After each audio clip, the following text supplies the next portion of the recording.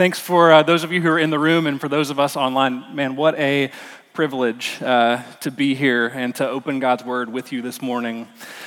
One of the things that I love about late in the summer is Little League Baseball. You thought I was going to say college football. Little League Baseball. It holds a really special place in my heart. When I was 11 and 12, our little rec league all-star team from Alabaster got to go out to Kansas and participate in the USSSA World Series.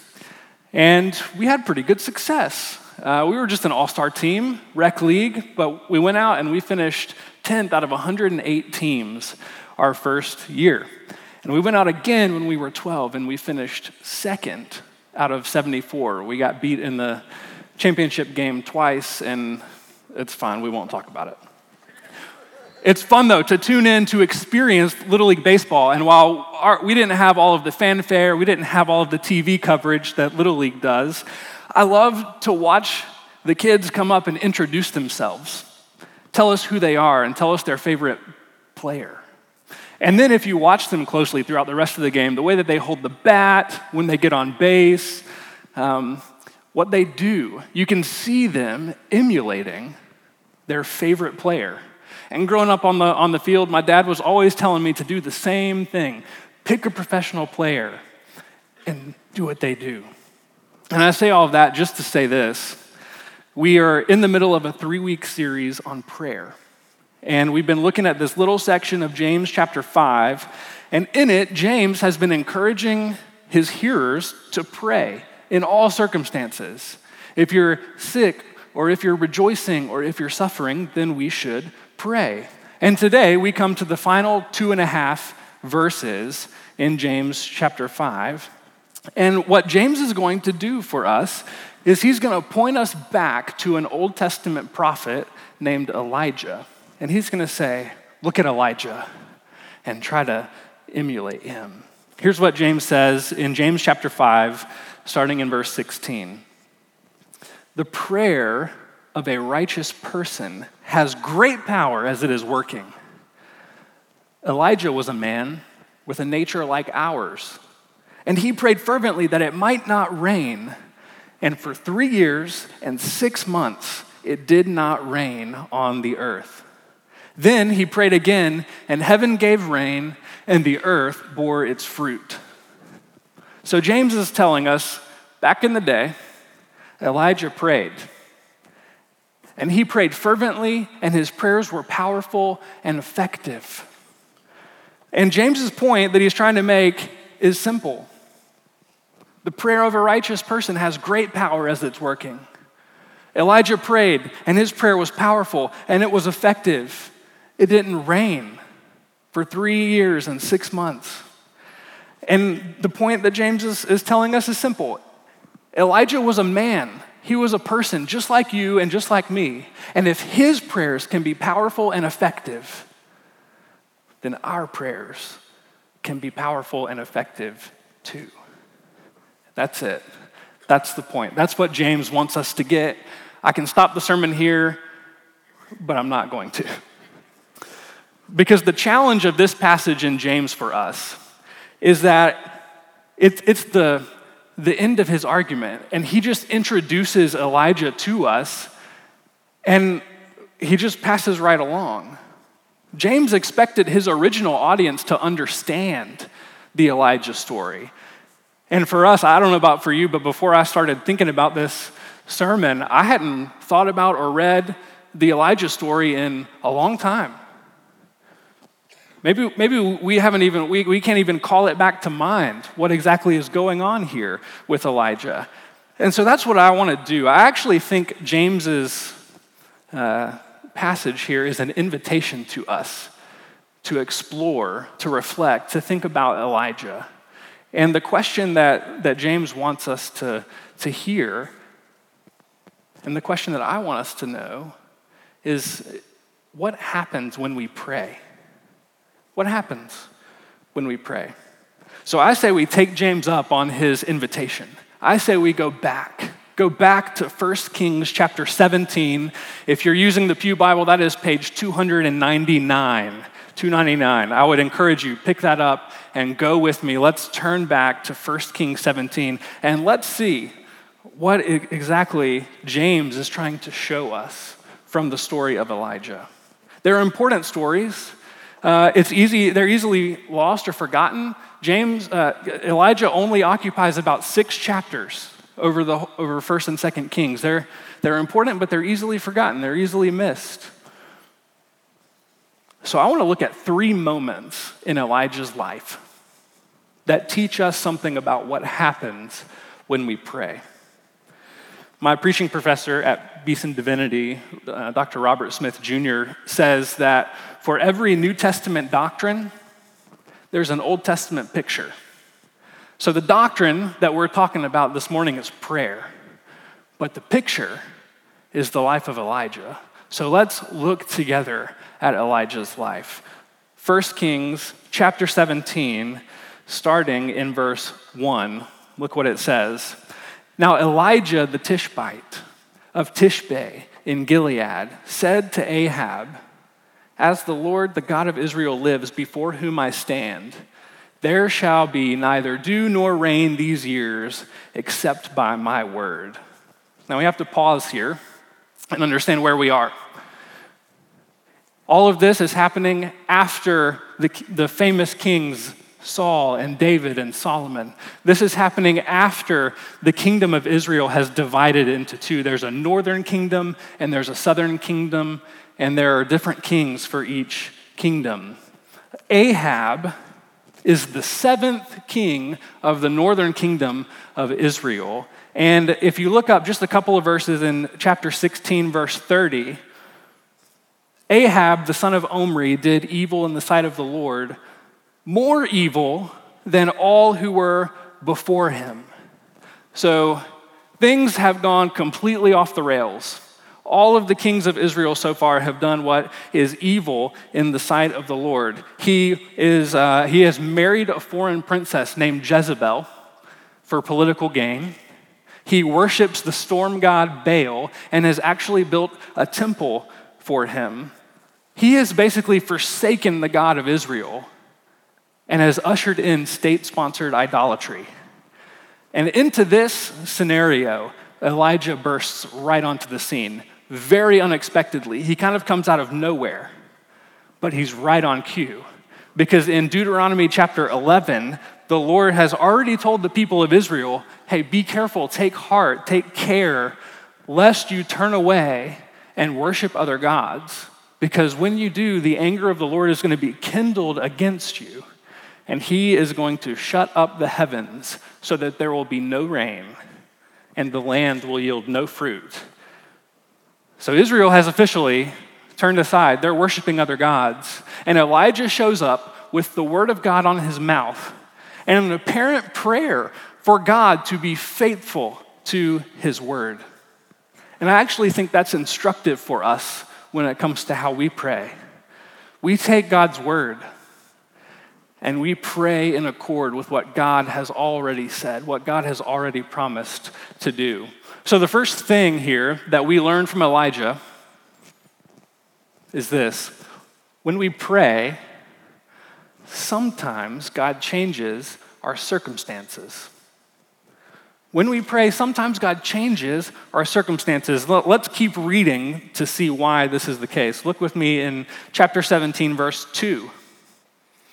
And the word of the Lord came to Elijah, "Depart from here and turn eastward, and hide yourself by the brook Kerith, which is east of the Jordan. And you shall drink from the brook, and I have commanded the ravens to feed you there."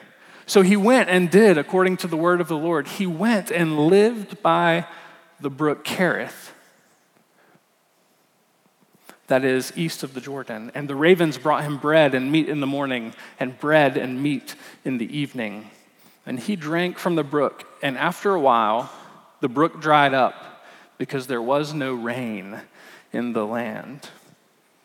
So here's what we see. Sometimes God changes our circumstances.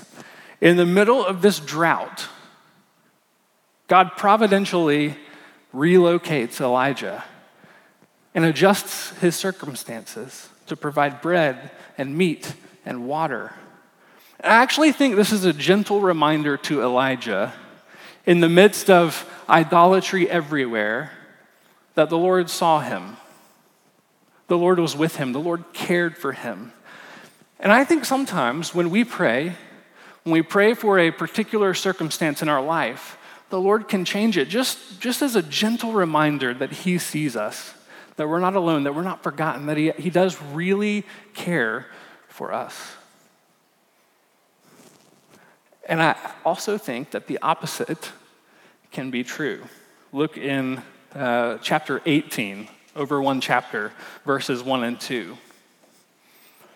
After many days, the word of the Lord came to Elijah in the 3rd year, 3 years of drought, saying, "Go, show yourself to Ahab, and I will send rain upon the earth." So Elijah went to show himself to Ahab. Now, the famine was severe in Samaria. So we get two situations here. While the Lord's providentially caring for Elijah, providing bread and meat and water, the Lord has also changed Ahab's circumstances such that the famine is very severe in Samaria. Samaria is the capital city of the kingdom of Israel. The Lord had removed the prophet who was speaking the word of God to the people. He is out in the wilderness. He's away. And God has, in essence, gone silent.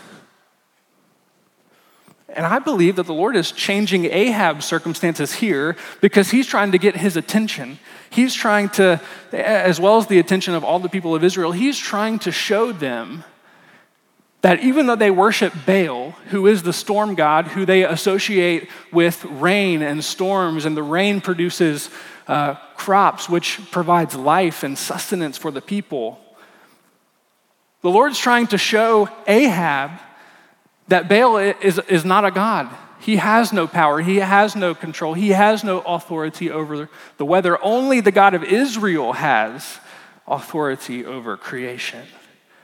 And I think this is why the Lord sends Elijah back to show himself to Ahab.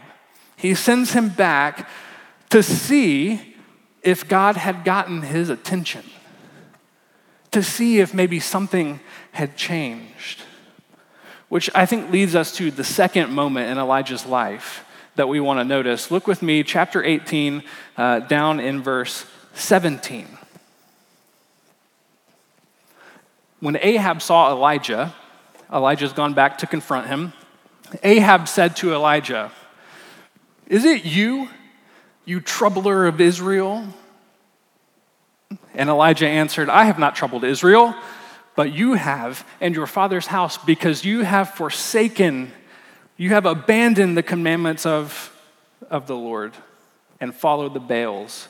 Now therefore, send and gather all to me at Mount Carmel the prophets, 450 prophets of Baal and 400 prophets of Asherah who eat at Jezebel's table." So here we go. Elijah has come back to confront Ahab. Has something changed? No, nothing has changed.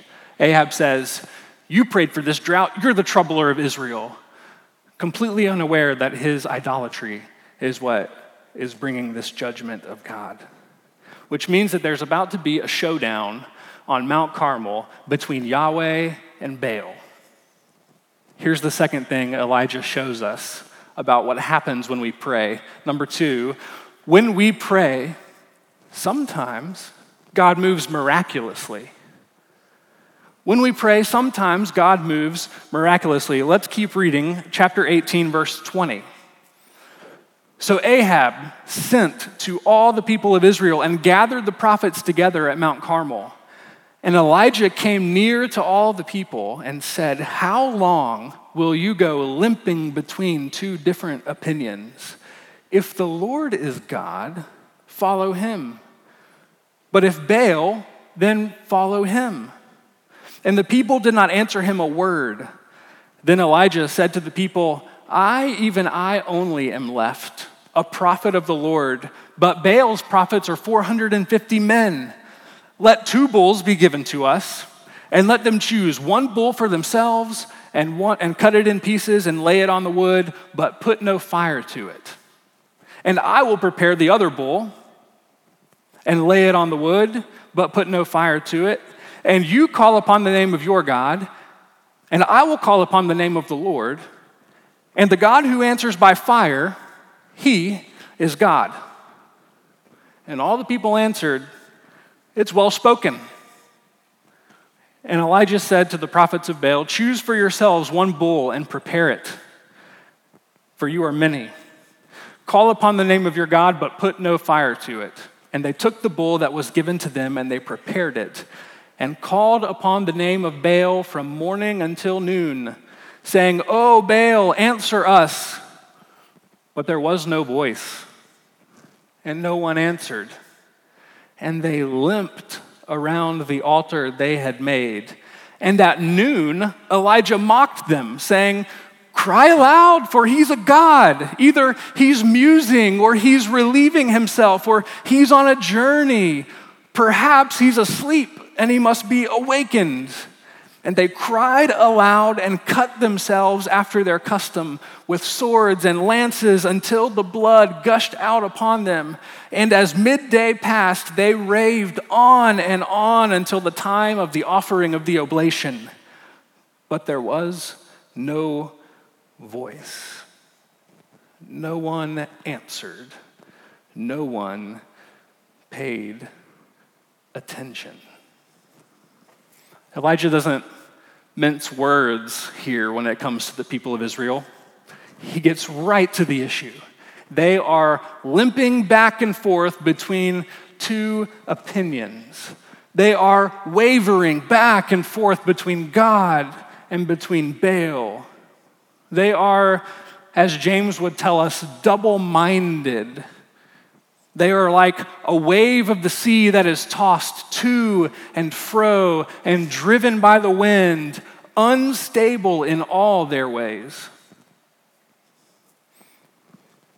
But I can resonate with this double-mindedness. I don't know about you. Don't you just find it so hard sometimes to keep your loyalties in check?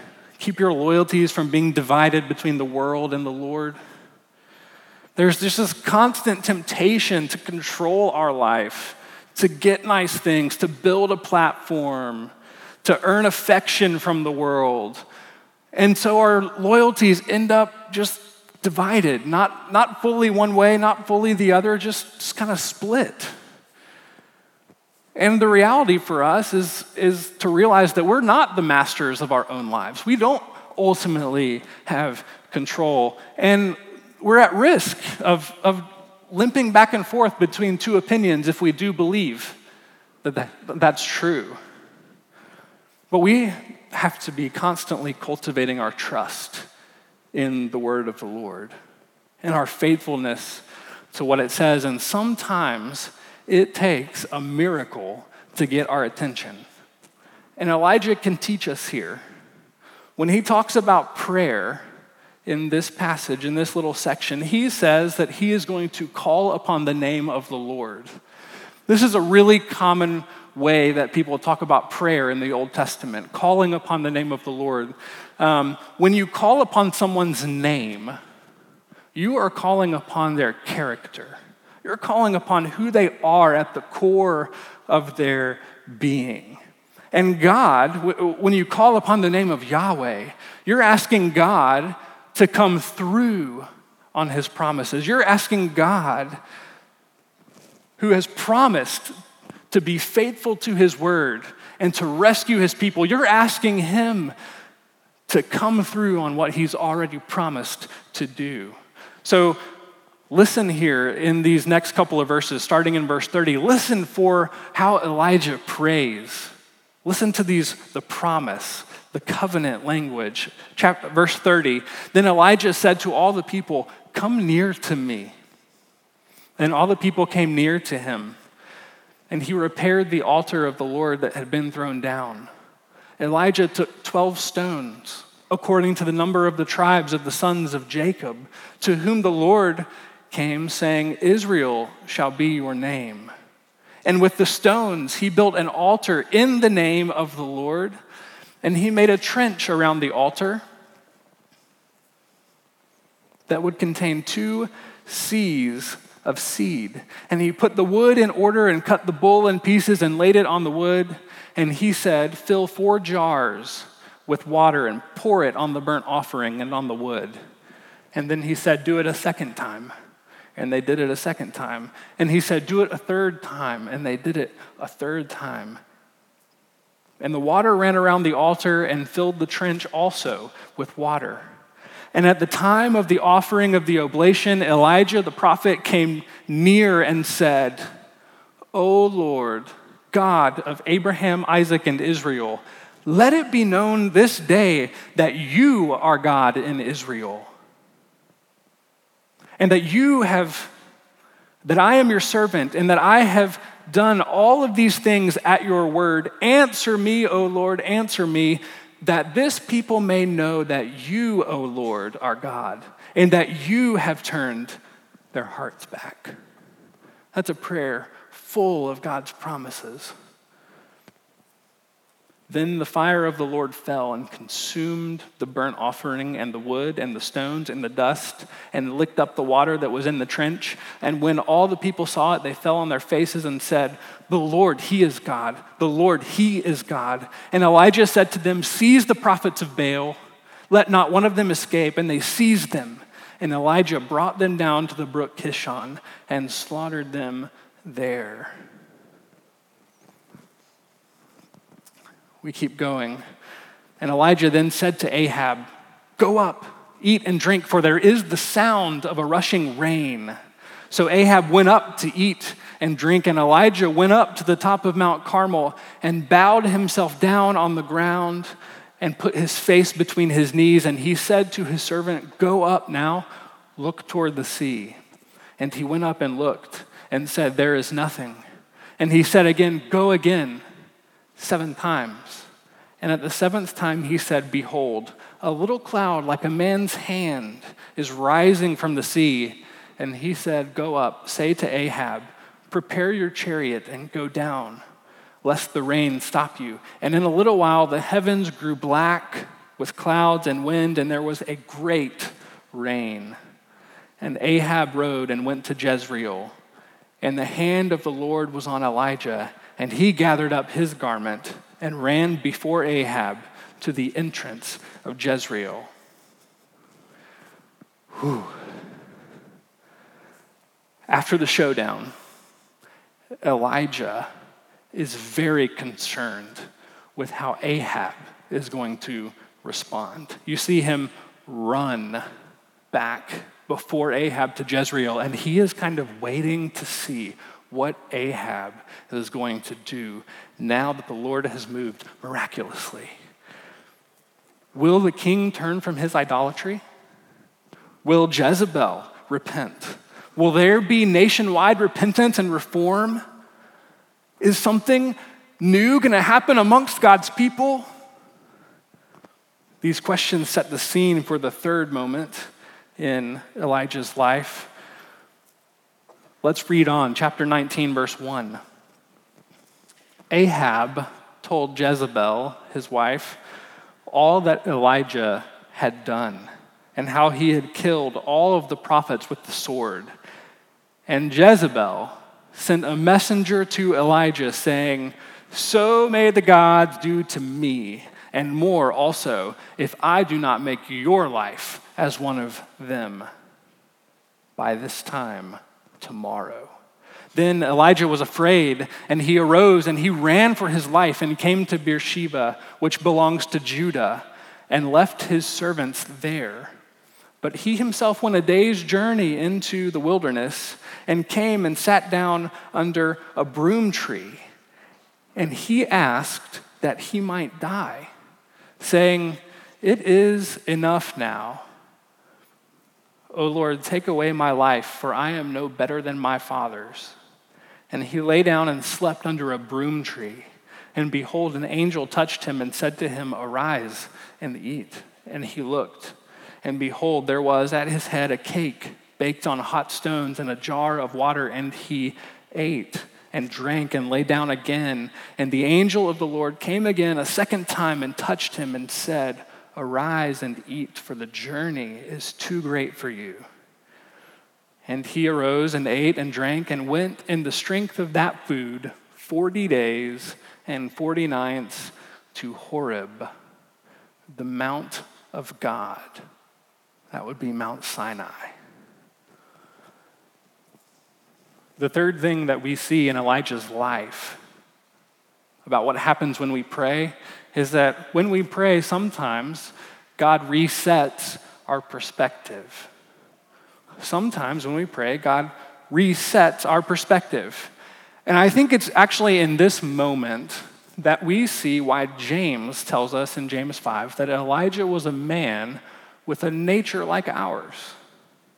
One moment, he's bold, he's prophetic, he is standing strong for the Lord, calling on God to be faithful to his word.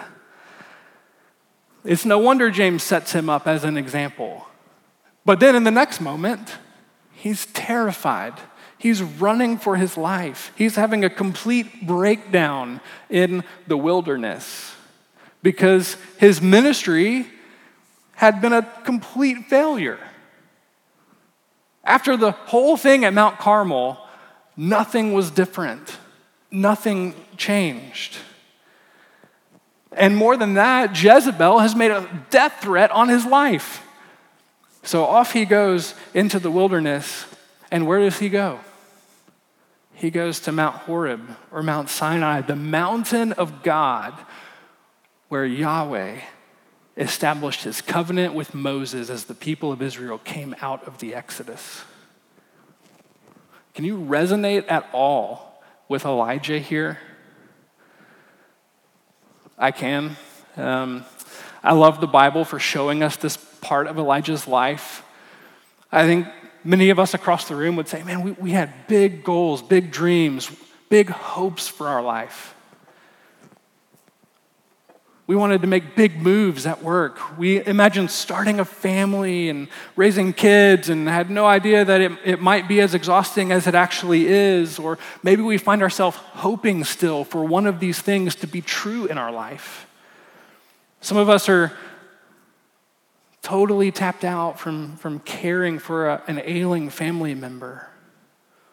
Maybe some of us have just been going about our life only to realize just recently that we have gotten some of the things that we hoped for, and we're surprised at how normal and unexciting it feels. Elijah is teaching us something here about prayer. He's teaching us that when we find ourselves at these breakdown moments in our life, we can be very honest with the Lord. In his book, Courage to Stand, Russell Moore makes a really beautiful comment about this moment in Elijah's life. He says that in the wilderness, God is doing for Elijah what Elijah had done on Mount Carmel. He's removing the Baals. This time he's removing the Baals from the prophet's own heart. And that's why Elijah is the model that we need. Getting the climax of the Elijah story right is important, because if we don't get it right, it's going to lead us somewhere that Elijah ultimately doesn't lead. So when we pray, sometimes God resets our perspective. Sometimes God has to rid us of our own expectations, our own unfulfilled expectations of what life is supposed to be like. And God does this for Elijah in a really sweet way. Let's look in chapter 19, verse 9. There Elijah came to a cave at Mount Horeb and lodged in it. And behold, the word of the Lord came to him, and he said to him, "What are you doing here, Elijah?" And he said, "I have been very jealous for the Lord, the God of hosts, for the people of Israel have forsaken your covenant, thrown down your altars, and killed your prophets with the sword. And I, even I only am left, and they seek my life to take it away." And he said, "Go out and stand on the mount before the Lord." And behold, the Lord passed by, and a great and strong wind tore through the mountains and broke in pieces the rocks before the Lord. But the Lord was not in the wind. And after the wind, an earthquake, but the Lord was not in the earthquake. And after the earthquake, a fire, but the Lord was not in the fire. And after the fire, the sound of a low whisper. And when Elijah heard it, he wrapped his face in his cloak and went out and stood at the entrance of the cave. And behold, there came a voice to him and said, "What are you doing here, Elijah?"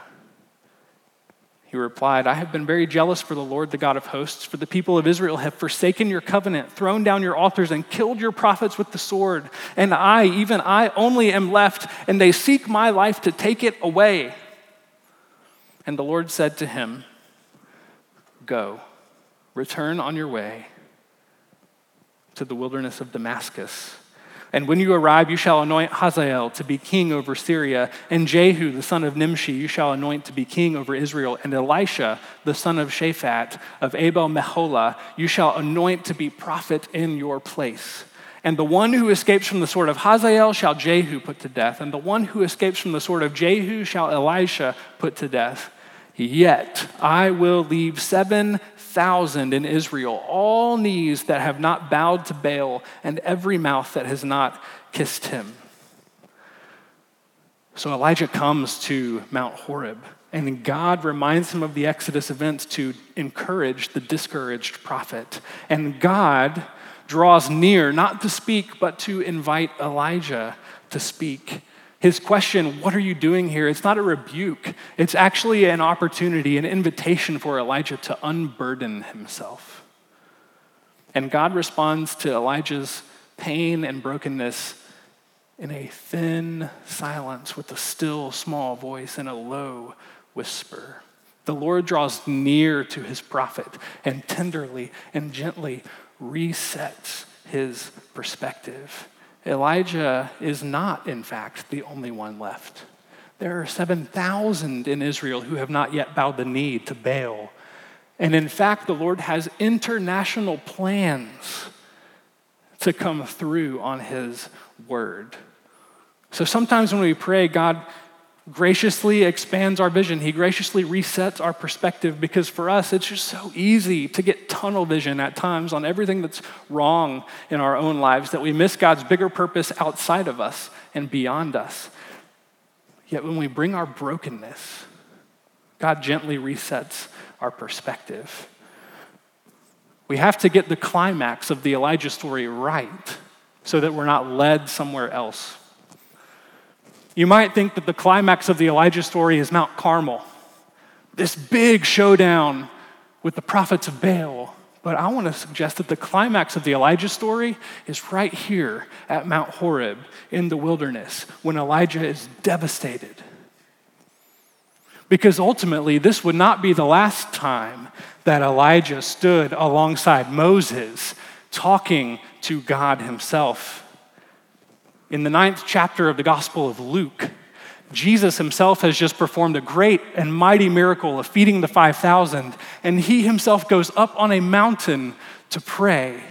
And as he is there, his face is altered and his clothes become dazzling white, and 2 men are with Jesus on the mountain, Moses and Elijah, and they are talking with Jesus about his exodus, about his departure, which he was about to accomplish at Jerusalem. You see, the trajectory of Elijah's story is always leading us to the crucified glory of Jesus Christ on the cross.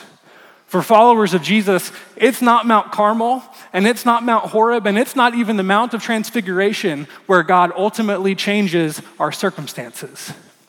For believers in Jesus, it's not Mount Carmel, and it's not Mount Horeb, and it's not the Mount of Transfiguration where God most miraculously moves. For followers of Jesus, it's not Mount Carmel or Mount Horeb or the Mount of Transfiguration where God ultimately resets our perspective. God does all of those things on a mountain called Calvary, where we find a God who took on a nature like ours so that all the promises of God might be fulfilled in Christ. It's on Mount Calvary where God changes our circumstances from death in sin to being made alive in Christ. It's on Mount Calvary where we see the most miraculous move, the most miraculous work of God, not in a show of strength, but in a stunning show of weakness and death. And it's on Mount Calvary where God can ultimately reset our perspective to show us that in the here and now, taking the way of the cross, following the way of Jesus, may lead to suffering and weakness and death here and now. But in the long term, the way of the cross is ultimately the way to the glory of God. And that can be your story too. So is anyone here suffering? Is anyone among us sick? Is anyone rejoicing? What a privilege we have to carry everything to God in prayer. Let us pray, knowing that the example of Elijah is always leading us to the death and the resurrection of Jesus, who even now, in his resurrected body, sits at the right hand of God the Father, and Jesus is praying for us, for you, for me. He's praying that we might be faithful to follow Jesus, come what may, all the way to the end. Let's pray together. Father, we are weak and weary and burdened and heavy laden, and so we come to you right now in the name of Jesus, praying that you will give us rest for our souls. We're asking you to change our circumstances. We're asking you to move miraculously. And we're asking you to reset our perspective. Would you give us strength to carry on through the next week? In Jesus' name, amen.